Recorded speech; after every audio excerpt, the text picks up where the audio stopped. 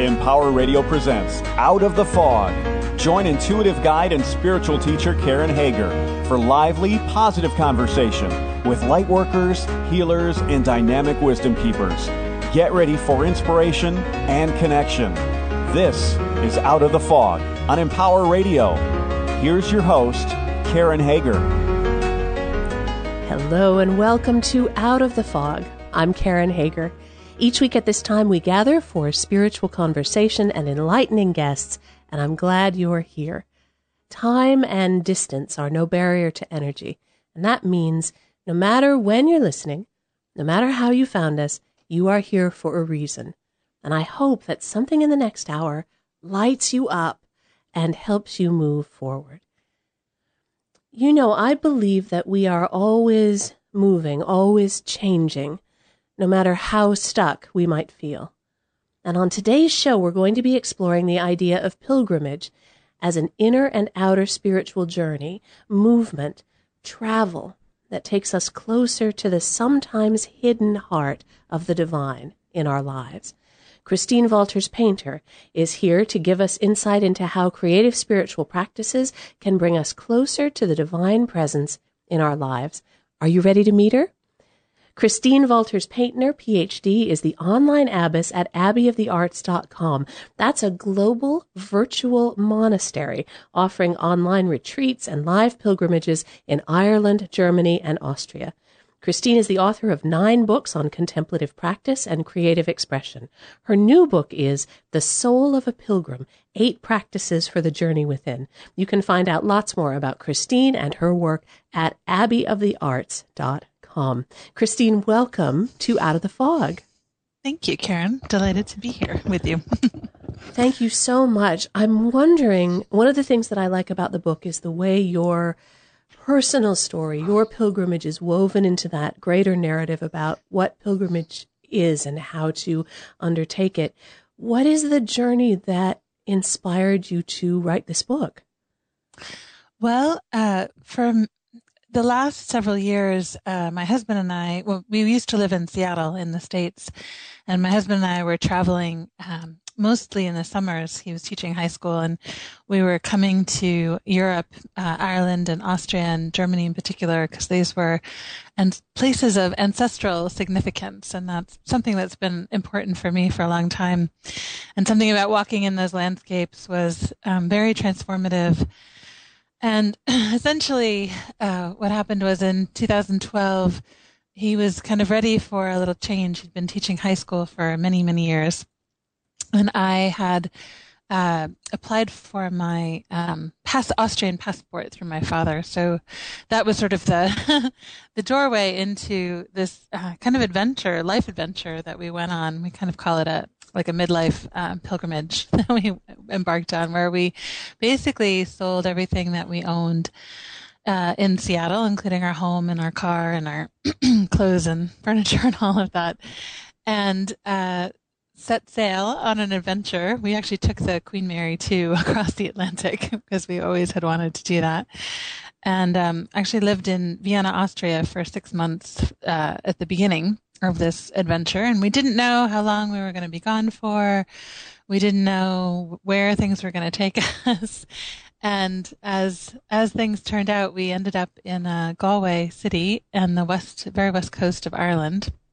And Ireland was a place we had fallen in love with before, and it kind of called to us for a number of reasons, a lot of which has to do with just the creative vibrancy of this place, and the being on the edge of the Atlantic. The image of the wild edges really calls to me.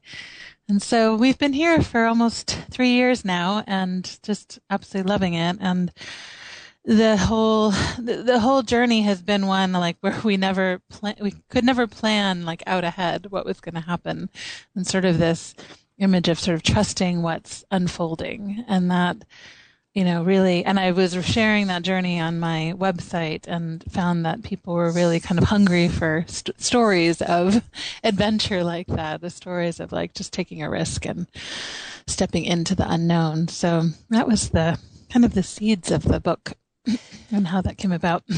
I was wondering as I was listening to that journey, the journey to the edge, which I really love that that idea, that metaphor of taking the journey to the edge. Can we really plan our lives? Are they under our direction? Is that an illusion? Are we actually really going on faith the whole time? I would say mostly, yes. There's a line from a poem by David White where he says, "What you can plan is too small for you to live." And I'm kind of a recovering planner. I love to plan, and I still love to look kind of ahead and sort of exert my own ideas about how things might be. But I think the big gift for me in these last several years has just been a journey of really beginning to trust more and more that there is this kind of organic unfolding in the world, that when we follow what brings us most alive, that it actually brings us to the place where, where we're most, in the Irish tradition, they call it finding the place of your resurrection, which I think is a really beautiful image. And that's kind of what we're discovering here, is it's not the place that we thought we were going to go or the things that we thought we were going to do. And so, yeah, there's sort of this sense of, I think always in life, the plans, that we make are often, circumvented by other life experiences. And so how we respond to them is kind of the journey, really. What is a pilgrimage a response to? Maybe we should back that up even. What is a pilgrimage? How do you define that? And why do we set out? Because we all do in some way at some point, I feel anyway. Well, one of the ways that I define pilgrimage is this idea of someone who is setting out to intentionally court holy disruption, which is kind of a funny phrase for some people, because it's not, not a lot of us will think, oh, I want to set out and actually invite disruption into my life. And yet I think a lot of us are hungry for, that the image of the wild edges is really, really what calls to me, because it's a sense of can I go out to the place where, I am beyond my plans. I fully recognize that things are out of my control and I can say yes to the way that the Spirit, moves through my life and upends things in lots of ways that are both delightful and also sometimes terrifying and really uncomfortable. And yet that disruption, the root of the word pilgrim actually means stranger. And so when we go on pilgrimage, we're actually seeking out this disruption in our lives. We're seeking out the experience of being the stranger, of, being in a foreign place where customs and language and all of that makes us realize that we have all these things that we're attached to about how life should be. And yet the whole purpose of pilgrimage is to kind of strip that away and see how life actually is and what we're being invited into beyond the kind of the things that we hold on to so tightly, if that makes sense. It does make sense. And I know a woman who left her home and went and walked the Camino del Santiago and did the whole long journey. I can't even remember how long it is. Big, long journey, big deal, trained physically for it, went through every stop, saw everything, and came back, and she was changed, and she had really made that pilgrimage. And so for her, that, to me, that's almost the easy kind of pilgrimage, because you go and it's hard, but you go and it's somewhere else and you are taken out of yourself and everything around you says this is different. The language is different. The people are different. I'm not in my bed eating my own food. There's an inner pilgrimage here too, where we stay where we are and yet still can connect with that otherness in our lives. Yeah, absolutely. I think that's a part of what I wanted to write the book about. There's a lot of books on sort of the outer pilgrimage, but what I discovered was that so much of my experience on pilgrimage were things that we encounter in our everyday lives. So this idea of courting holy disruption, it can happen, simply by having a big life change. Maybe we were diagnosed with an illness, or, we have a family system that starts to dissolve, or a job that we thought was there suddenly isn't. And so we have to, instead of responding sort of as a victim in that situation, I think there's an empowerment that comes from looking at that life situation as a pilgrimage journey, and as that experience of discomfort is something that might crack us open to a life that is even bigger and than what we had been living. What are we looking for when we allow ourselves to be aware of the experience of being cracked open? When we set out on the Camino, whether that's walking in Spain or whether it's me sitting at home, what are we seeking? That's a really beautiful question. And I think part of my answer is, I think we're seeking an experience of kind of radical vulnerability. I think there's so many defenses in our lives, interior and exterior defenses. And I think that we're all like hungry for a space in our lives where we can, let that crack open and find like the tenderness and the beauty that's in there. That's very hard to often reveal to others. Like what is the thing that I most deeply desire? But that comes with a lot of tenderness and vulnerability and tentativeness, and I think sort of finding an experience of being met in that place. It's not just the being cracked open and finding vulnerability. It's also having an encounter with, whether we call that God or some other kind of sense of something bigger than ourselves that can hold us in that vulnerability. It's in that space between saying, I hunger or I hurt or I have been broken open, and in then holding that holy space for the response, for the connection, for the meeting then with spirit. Yes. Yeah, that's a really beautiful way to say that. Yeah, exactly. I talk often with people who are at difficult places in their life, and they may be feeling that vulnerability, feeling that broken open, and yet they might say to me, one more experience of vulnerability and I'm done. I don't want to take another step in openness. I'm really looking for something that gives me security, shows me where the edges are in a solid way, right? Gives me more confidence, more strength. And my sense is that this kind of pilgrimage offers that as well, because in going through that vulnerability, we find our real strength, not the stuff that's imposed on us by, I don't know, how we think we're supposed to behave or someone told us to behave once, but who we really truly are. There's depth in this. Yeah, absolutely. And there's, the sense of being broken open, and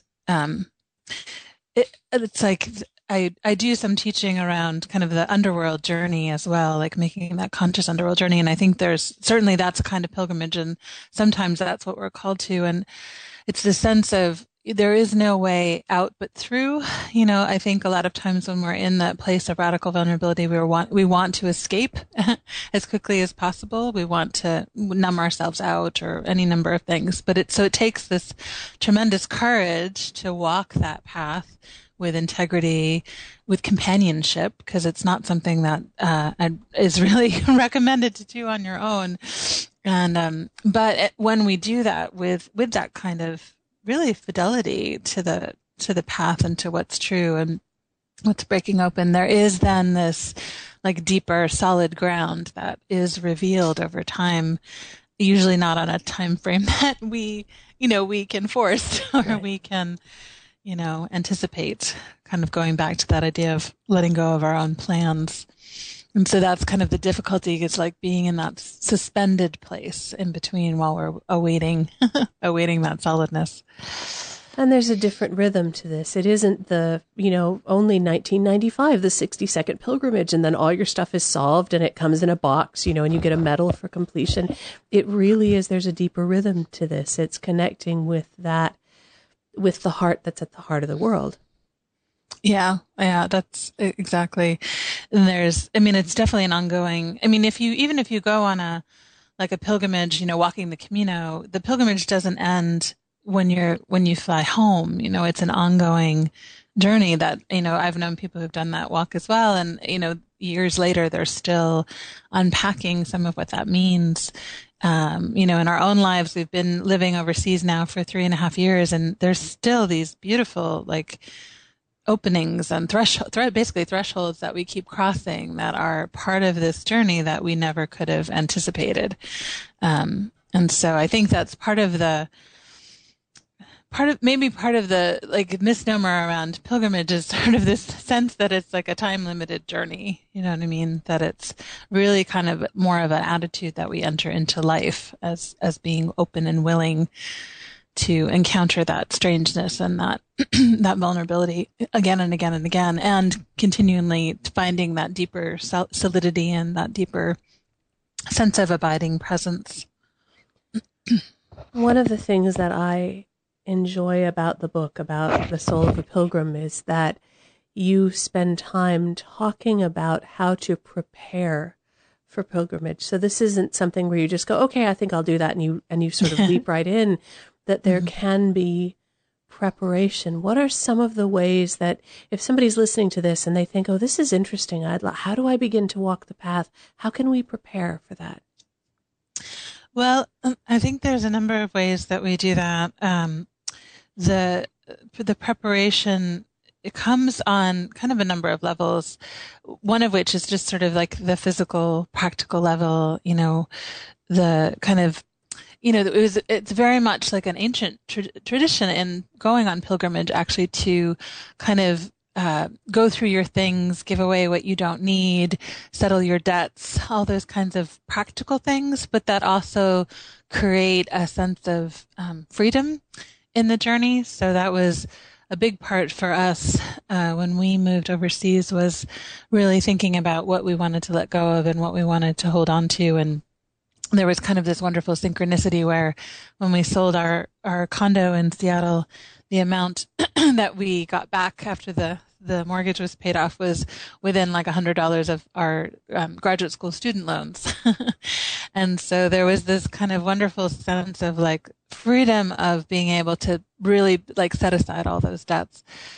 But then, of course, there's the kind of more interior preparation and that sense of, part of it is, just I talk in the book about hearing the call and saying yes. So part of it is kind of that yes is not just a one-time thing. It's sort of a yes that we're invited to in again and again, much like we would be in any kind of commitment even. Like I think about my marriage as being an ongoing invitation to continue to say yes to that. And I think the pilgrimage invites that as well. And then I also talk about things like anointing yourself for the journey, getting some oil and blessing your feet and your hands and your heart and your throat and your lips and your forehead as this kind of ritual act. I think ritual is another really beautiful way that we can send ourselves forth. And if we can do that in community, whether that's like a spiritual director, soul friend, or a faith community, or other, just friends that gather with us to help send us forth, I think that can be a really beautiful way. I think pilgrimage is done, it's like an individual call, but ultimately it's for the community, because we always bring gifts back from what we experience. You mention in the book preparing ourselves by receiving a 7-word prayer. And I found that fascinating. And I actually sat with the book and I was trying to think of what mine would be. And I'm counting, no, darn it, too many words. I got to get a shorter prayer. Mm-hmm. Why is it a 7-word prayer? And what might an example be of that?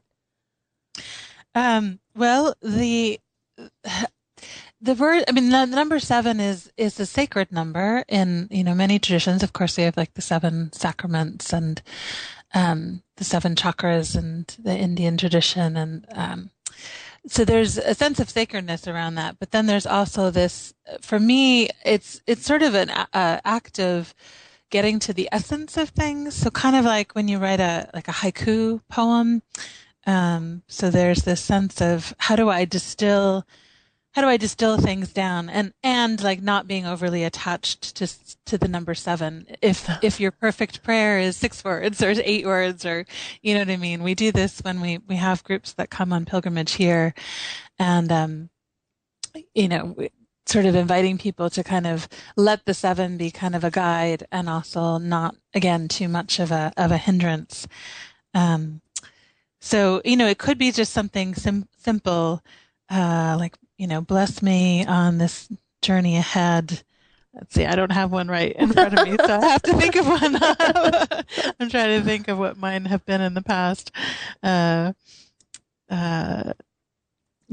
Bless me on this journey with grace or something like that. It could be just something simple like that. But what I really recommend is to listen, once you sort of plant that as an intention, to then carry that invitation as you walk through your days, and then see, like, I find, like, the actual physical practice of walking for me evokes a lot of images and, things that I'm carrying with me. And so I might just pay attention, set that as an intention for, a day or for a week, and see what kind of my own heart sort of offers back to me in those quiet moments when I'm not really expecting it. Because sometimes the prayer then works. It's like not necessarily the prayer that I'm planning, that I figure out is the best prayer for me, but kind of listening to what is the prayer that's actually arising from my own heart, and what might that be. And, maybe there's even a dream that I have during the week that kind of reveals something that might be something that I could carry forth with me. I've always been fascinated by the idea of the prayer of the heart, that we're instructed to pray without ceasing, and the idea that there could be a prayer that runs underneath everything we do, that kind of sustains us, that sort of is the treadmill that we're walking on, or is the river that we're walking by. And so I love the idea of the 7-word prayer, just because it asks me to boil down to its essence. What is it that I want running underneath my intentions? Yeah, and so I found it really beautiful. Thank you. So even though mine was 9 or maybe 8 or I don't know, 12, the 35-word prayer. And again, discerning, like, is that, feel good to me? And is there anything extra in there that I don't need? And if not, then that's beautiful, just as it is. I had the experience once of very, very horrible dental procedure. And in that time, I wasn't thinking about prayer of the heart. I wasn't thinking about anything that I had ever been taught or read or learned about spirituality. All I was thinking about was getting through the horrible dental procedure. And I found that prayer was in my heart. And I don't think I could have said it out loud, because they'd forced my mouth open and were doing terrible things to me.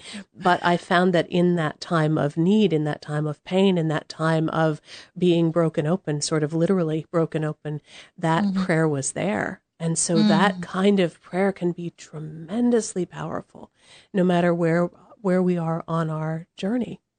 Yeah, absolutely. And I think we often think that our prayer needs to be a certain way or form, or we sort of have these external expectations about, what we should be praying about, or what that should look like. And I think, like, the really raw prayer that just arises from us, if we can pay attention to that, that can be tremendously powerful.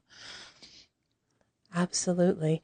You are listening to Out of the Fog with Karen Hager. My guest is Christine Wolters-Paintner. Her new book is The Soul of a Pilgrim, 8 Practices for the Journey Within. And Christine, you are the online abbess at abbeyoftheartstep.com. And so when we come back after this short break, I'm going to want to ask you a little bit about what it means to be an online abbess. Do you get a costume? I think this is what I'm wanting to know. Is there a costume, Christine, or is it maybe no costume? I'll reveal that later.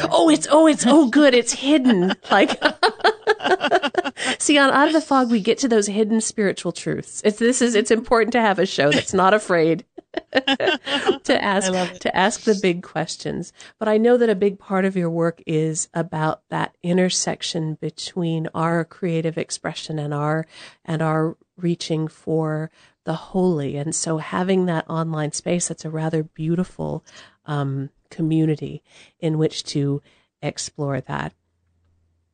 Yeah, I feel tremendously grateful, because again, it was something that I didn't set out to create. It sort of happened. I started blogging 10 years ago because I was recovering from academia after getting my PhD. I realized I wanted so much to be a writer, and all I could write was these academic works, which, So I basically started blogging so I could write for people who were kind of the ordinary people, who I was more concerned with.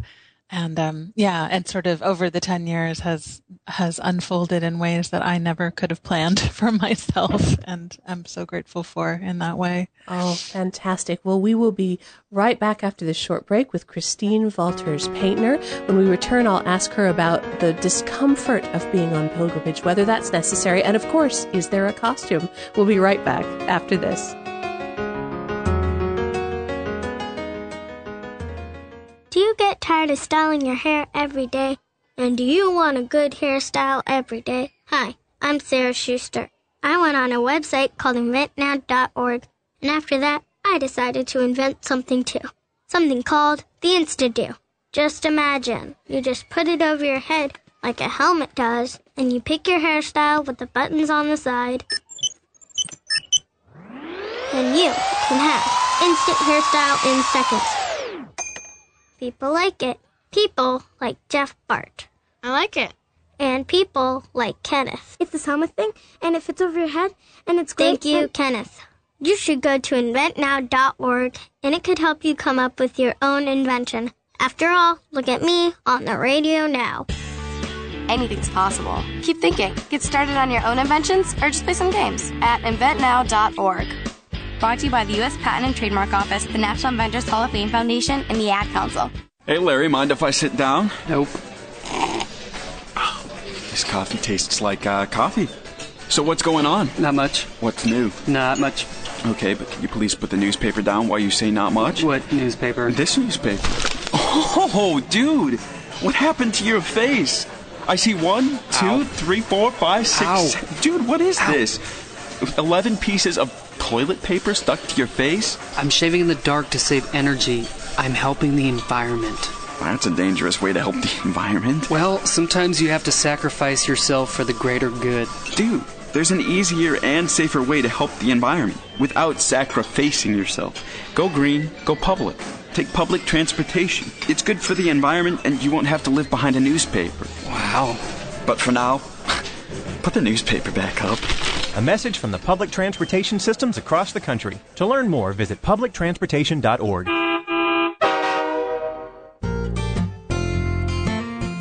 I'm home, and I love it.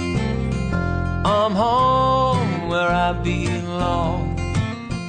I'm home, and I love it. I'm home where I belong. It's always nice to come home. But these days, many Americans are at risk of foreclosure and losing their homes. Fortunately, help is available. Making Home Affordable is a free program from the U.S. government that has already helped over 1 million struggling homeowners, and we want to help you. I'm home, and I love it. I'm home. Find out now what your options are.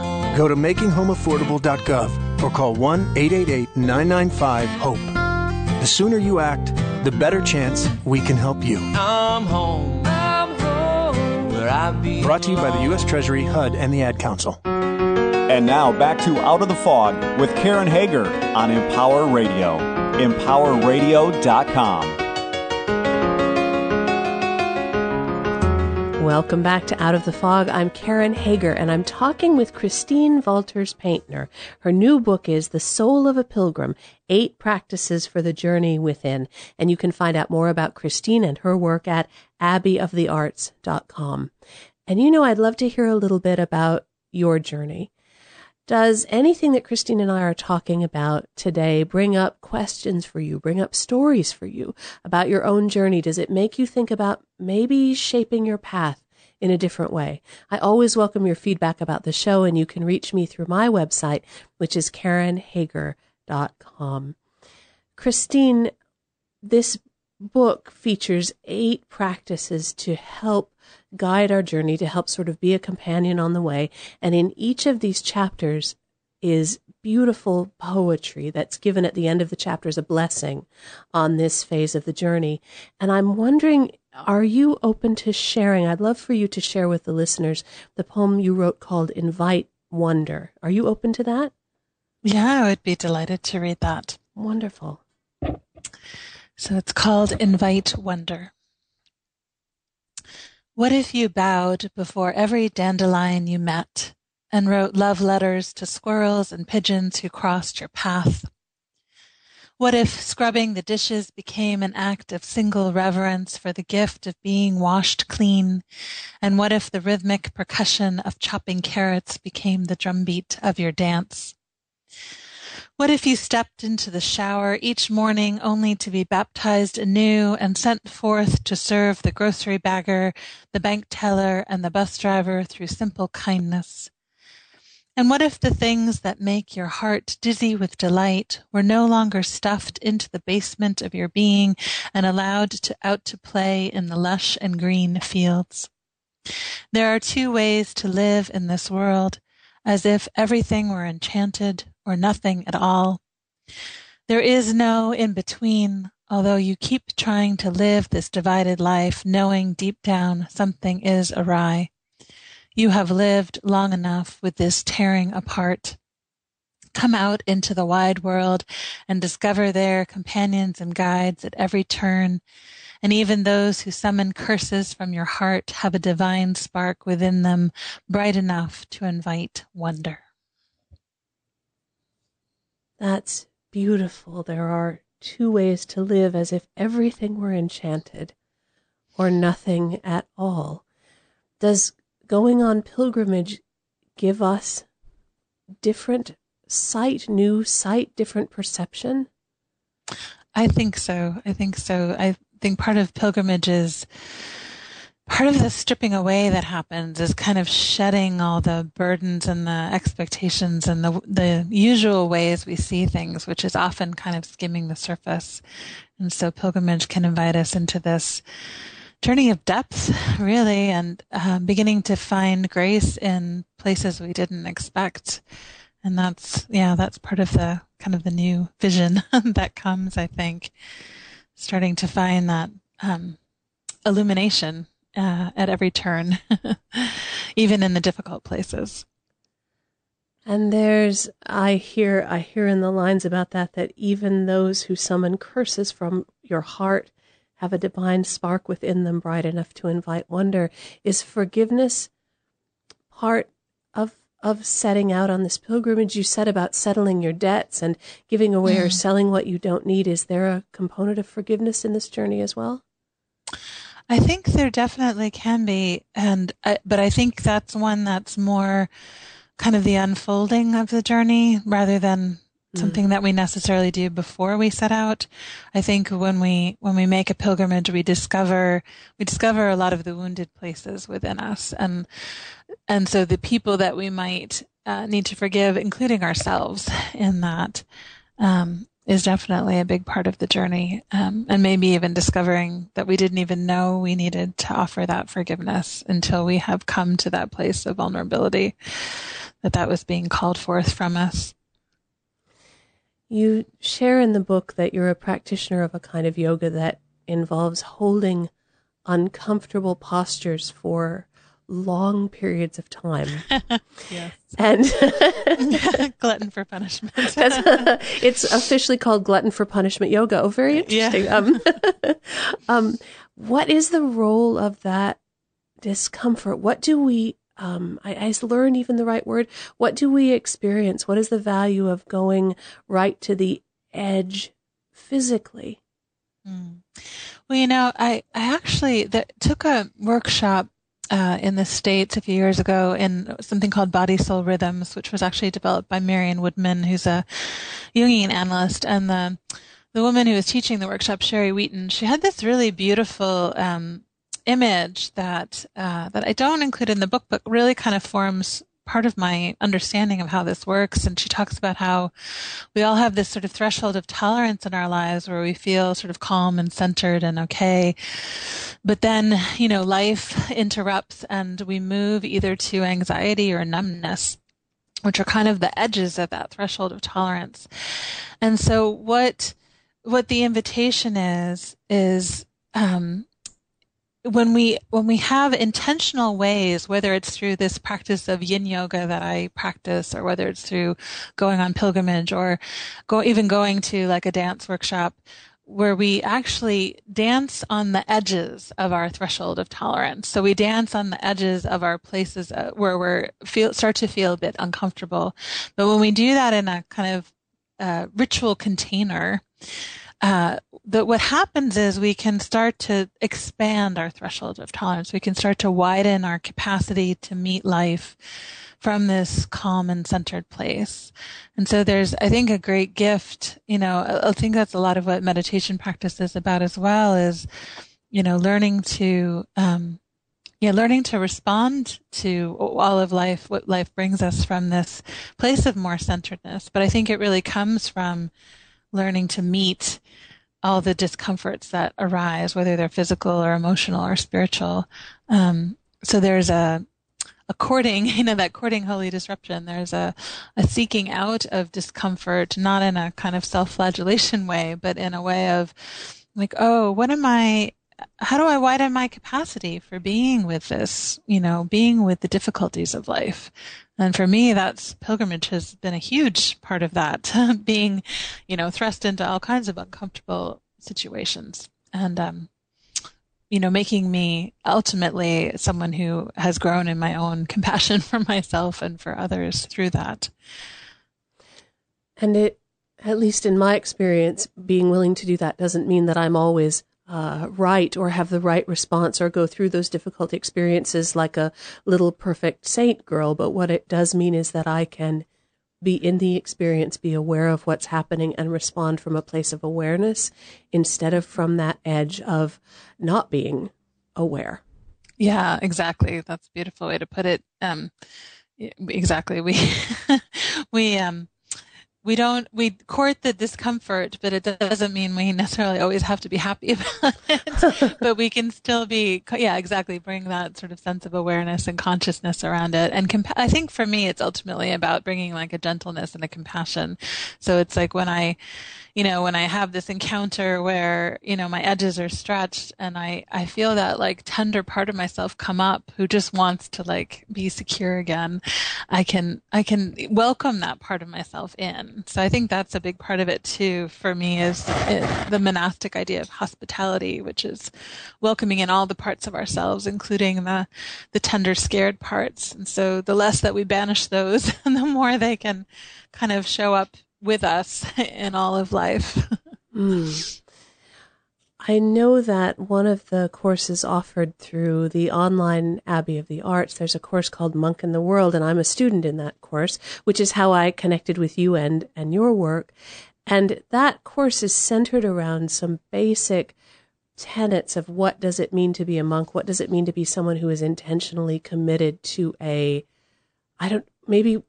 I should ask you, what is a monk? Intentionally committed to a spiritual practice, to a community? What does that mean? Well, essentially for me, this idea of being a monk in the world is being committed to a contemplative way of life, which for me doesn't necessarily mean living in a monastery. It means really committing to a path of more slowness, of more presence, of more attentiveness, less reactivity in our lives, of more compassion.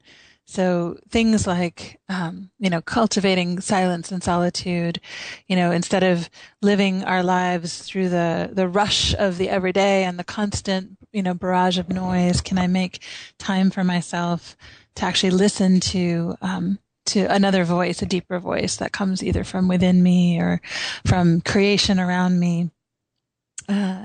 This idea of welcoming in the stranger, which is hospitality. I think community is a part of it. I do think that it's wise to have companions along the spiritual path, particularly when we're engaging in work that is going to, particularly when we're, moving to those places of discomfort and it's going to trigger things within us. I think it's very, very important to have people who can help support us on that journey. But essentially, like for me, the monk is sort of that slow, spacious presence, but also the one who sees, really, or at least works to see the sacred in all in all of life, whether that's through the people that you meet or through creatures or through, even through time, like the monastic practice of praying the hours is about seeing time as this kind of holy unfolding. So those are kind of some of the things that for me, kind of undergird this idea of being a monk in the world. And I find it really refreshing because it requires that intentional commitment when I feel at least so much we do in our lives is kind of, we're doing it without really being aware that we're doing it. Whether it's kind of coming to and realize we've spent 7 hours on Facebook, not that that would ever happen to me, or that we're driving places without paying attention. We're having conversations without really listening to what we're saying. And when we connect with an intentional community like that, in whatever way, it brings us to an awareness of who we are and what we're doing. When you make a commitment like that, or when you step into a holy space like that, you can no longer say, oh, I wasn't paying attention. Oh, I didn't know what I was doing. Right. It's the journey from unconsciousness to consciousness, on a Jungian kind of language level. But I think that's really true. How do we bring more depth, really, to our interactions in daily life and our sense of presence in the world? I know that part of what you do is lead real life, face-to-face pilgrimages, as well as overseeing online retreats and pilgrimages through the Abbey of the Arts. As you work with people face-to-face on their journeys, what are some of the stages that you see people go through after you've led enough of these? I imagine you see people start at one place and move through. What are some of the stages we can expect to go through as we are on our pilgrimage? Well, it's interesting because there's certainly one of the core things that I think we do as pilgrimage guides. My husband and I lead this together, and we definitely create that. The priority is creating that safe space for people to step into where they feel held, but also reminding them that, this idea of the discomfort is going to keep coming up, and that it's really a welcoming in of that as a grace. And so, the first couple days of pilgrimage, you can see people sort of navigating, it's sort of, sometimes things come up and they're not even aware that they're sort of reverting back to like the way they wish things were, at home, or whatever the kind of message is. Or sometimes people have, the travel disruptions that kind of affect how they arrive. But then there's this kind of beautiful space. It takes usually just about 2 or 3 days where they really move in. We really cultivate a sense of community in our pilgrimage group, and we keep our pilgrimage is small to 12 people for that purpose. So there's an intimacy that develops in the sense of, we talk when they arrive about how they each said yes to this particular journey at this particular moment in time, so that they've been called together to support one another. And it's just an agreement for these 8 days. But the idea is that they move into this community with one another to also discover how they might want to cultivate that kind of community back at home if they don't have it. So they have a taste of that kind of community. And then I think there's, towards the end, a couple of days over the end, there's that period of grief of having moved to these places of depth, having connected with this community, and then starting to feel a little bit of sadness around returning home, anticipation, but also the grief of letting go of, what's been built. But then also that's part of the discomfort of the journey, and then having to really step into, what is it that I want to carry home with me? But a lot of people, when they get to the end of the 8-day pilgrimage, it's not completely clear at that point yet what it is they're bringing back. So often I'll get emails in the months that follow, like, oh, this is what I'm discovering now. And so that's a really beautiful thing to kind of see that unfold. So yeah, that's sort of the rhythm that we've discovered in these wonderful encounters. When we come home from an experience like that, or when something happens in our life that changes us, that takes us to those places where we are in that depth of connection, how do we bring that back into our and I'm using ironic quotation marks, normal life? Well, it can be challenging, to be quite honest. And actually, I think it if it's a really an experience of real depth and authenticity where we have experienced disruption, it is going to be difficult when we try and bring that back home, because we are going to be upsetting systems in our lives that are sort of reliant on us sort of living the old way. So I think it does take some courage to be able to do that. But then for me, this sense of practice is really important. Like when I return home, how do I want to embody what I've discovered? Like what are we talk on the pilgrimages a lot about kind of what do you want to remember? And remember being like the root of that word, like to remember, to make whole again, to bring back in your body. We talk a bit about like at the beginning of the journey, like what have you forgotten about yourself that you want to remember? And so we kind of weave that through. And I think that remembering, requires the courage, requires like looking for support when we get home, finding community, a soul friend that we can work with, continuing to bring that back into our lives, but also knowing that it's not like it may be a slow journey, and sort of trusting that unfolding, if that makes sense. There's sort of like the practice element, but also we're not doing this all ourselves. We kind of just have to step in and do our best, and then trust that grace will actually carry us kind of a long way as well. And I love what you say about that idea of practice. I've often said it's called a daily spiritual practice because you do it every day and you're not expected to get it right. You're just expected to do it. It's practice. I love what you say in the book about coming back after a time away. I'm going to mess it up, but one of my favorite quotes, and that I saw it in the book, is that quote from Rumi about come back, even though you've broken your vows 1,000 times, come and come again and come back. And there's that call back to practice that no matter how long we've been away, it still whispers to us. I think we harden ourselves against it. Oh, I can't. It's been too long. I won't remember how. I've really messed it up now. I can't. And yet you can. Yeah, absolutely. And for me, one of the big graces of the monastic tradition is this idea of always being a beginner. And you find that in both Buddhist and Christian traditions, this commitment to not thinking that we've got it all figured out, because then when we fall from our practice, we, start to berate ourselves. But if we realize that we're really always a beginner, we can just gently bring ourselves back again and again, like to actually expect that we, as human beings, that we will sort of quote unquote fail. It isn't the word really that I mean, but that's kind of the message we give ourselves. So we give ourselves permission to take the risk, knowing that we will falter on our commitment. And actually there's tremendous beauty in recommitting, like I know for myself, as a regular practitioner of yoga, I go through periods where I'm very committed, and then, all kinds of things happen in my life that pull me away from it. But there's something beautiful about like recommitting myself and rediscovering, oh, this is why I love this so much. And so I actually have learned to take a great amount of joy instead of berating myself for not having been continuous about it, like really savoring that delight of rediscovering that practice again and why I love it so much.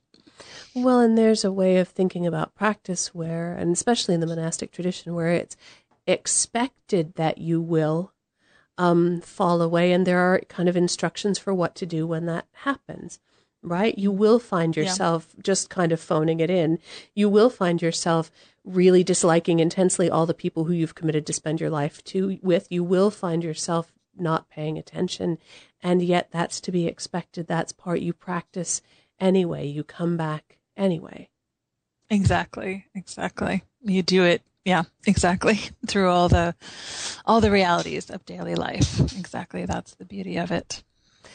I'd love to hear about some of the creative practices that you talk about in the book, especially maybe the practice of writing midrash, which I'm not sure many people might know about, what that means and how we can use that as part of our pilgrimage. Yeah, Midrash is something I actually discovered in graduate school as my studies were in Christian spirituality, but we actually had to study an outside spiritual tradition, and I was focused on Judaism because I have a love of that tradition, and discovered this practice of Midrash, which was an ancient rabbinic practice. The rabbis would write Midrash, which are essentially stories that kind of fill in the cracks in Scripture. So when you read the Scripture texts, these ancient stories, there's a lot of missing pieces. There's a lot of questions that are raised if we're paying attention. There's a lot of voices that aren't in there. And so the original purpose of Midrash was to help fill in the gaps. One of the images of Scripture in this tradition is black fire on white fire. So the letters are the black fire, and the Midrash is the white fire. So it's the space between.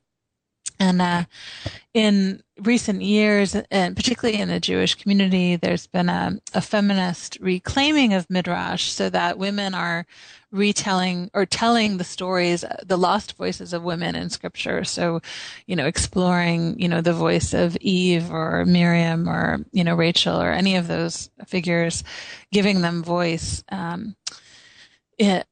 The voices of women are really absent a lot from Scripture, or there are things that happen to the women in the stories and we think, gosh, and then they're never heard from again, and we kind of want to know. So there's an empowerment in that.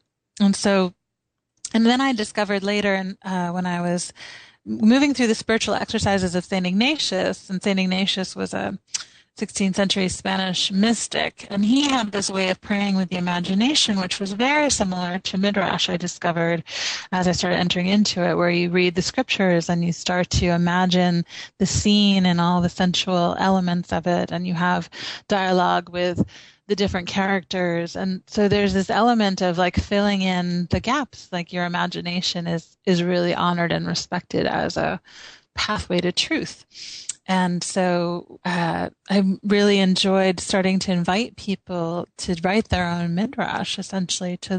We include in each of the chapters a biblical story of journey. Some of them are kind of more obvious stories than others. And so the idea is that we can pray with these Scriptures in a contemplative way and receive, whatever words of wisdom might come from them. But another way to enter into them is to imagine ourselves in the scene, or, how would I react if I were, Abraham being called at this late age to leave everything behind in my life, or, who are the other characters that I identify with, that I might want to speak from their voice. And so I think it's in that process that we really discover, our own impulses and desires that we might have permission to name if we're voicing them through another character, if that makes sense. It does. It's beautiful. And I know that we're heading into one of, to me, the most tender times in the liturgical year in Christianity, which is as we head into Advent. That also is a kind of a space between, a space where the borders are thin, a space where we are on the edge, but not quite over the edge. And I know that Abbey of the Arts is offering a special retreat this year around Advent and around Christmas. Can you say a little bit about that and sort of let people know how they can find out more? Yes, we do an online retreat for the Advent Christmas season. It's 6 weeks long, and it's online, so we have people from all over the world participate, and you just need a computer to be able to come join us. And our theme this year is on the idea of sacred time and embracing the slow rhythms of the seasons. So we'll look at kind of, stepping out of sort of the mindset. We have a lot of language around time, like wasting time and spending time, and we lament that if we only had more hours in the day. And so we'll kind of look from a contemplative and monastic perspective, look at how do we slow ourselves down and touch those moments of eternity that are really present to us throughout the day. And we'll look at kind of the rhythms of the hours of the day, the weekly rhythms of Sabbath, the lunar cycles, the movement from full moon to new moon, and the solar cycles of the seasons, and then life cycles and cosmic time. So kind of this expansion of perspective. And really just an invitation into more slowness and more presence and more awareness in a season that can often be incredibly rushed and busy. And people can find out about it at the website at abbeyofthearts.com. There's a link on the homepage. Wonderful. I have to know before we go, online abbess, is there a costume? There isn't, but I have to admit that when I was in Germany a few years ago for Hildegard of Bingen's, there was a big celebration because she had just become saint and canonized as a doctor of the church. And the abbess of her community, the St. Hildegard community that still exists, had this beautiful gold crozier. Oh. And I had to admit that I had crozier envy. So I'm not sure I would walk around Galway with a big gold crozier, but I could sort of fantasize about it a little bit. Christine, thank you so much for being on the program today. Thank you. Thank you, Karen. It's been great. Thank you. That's Christine Walters-Paintner. Her new book is The Soul of a Pilgrim, 8 Practices for the Journey Within. Find out more about Christine and her work online at abbeyofthearts.com. And you can also find out more about me and what I'm up to at KarenHager.com. I'd love your feedback about this show, your own stories of the inner journey of pilgrimage. Thank you for listening today. Together we are spreading a little more light in the world, and a little more light is always a good thing. Until next time, I'm wishing you peace.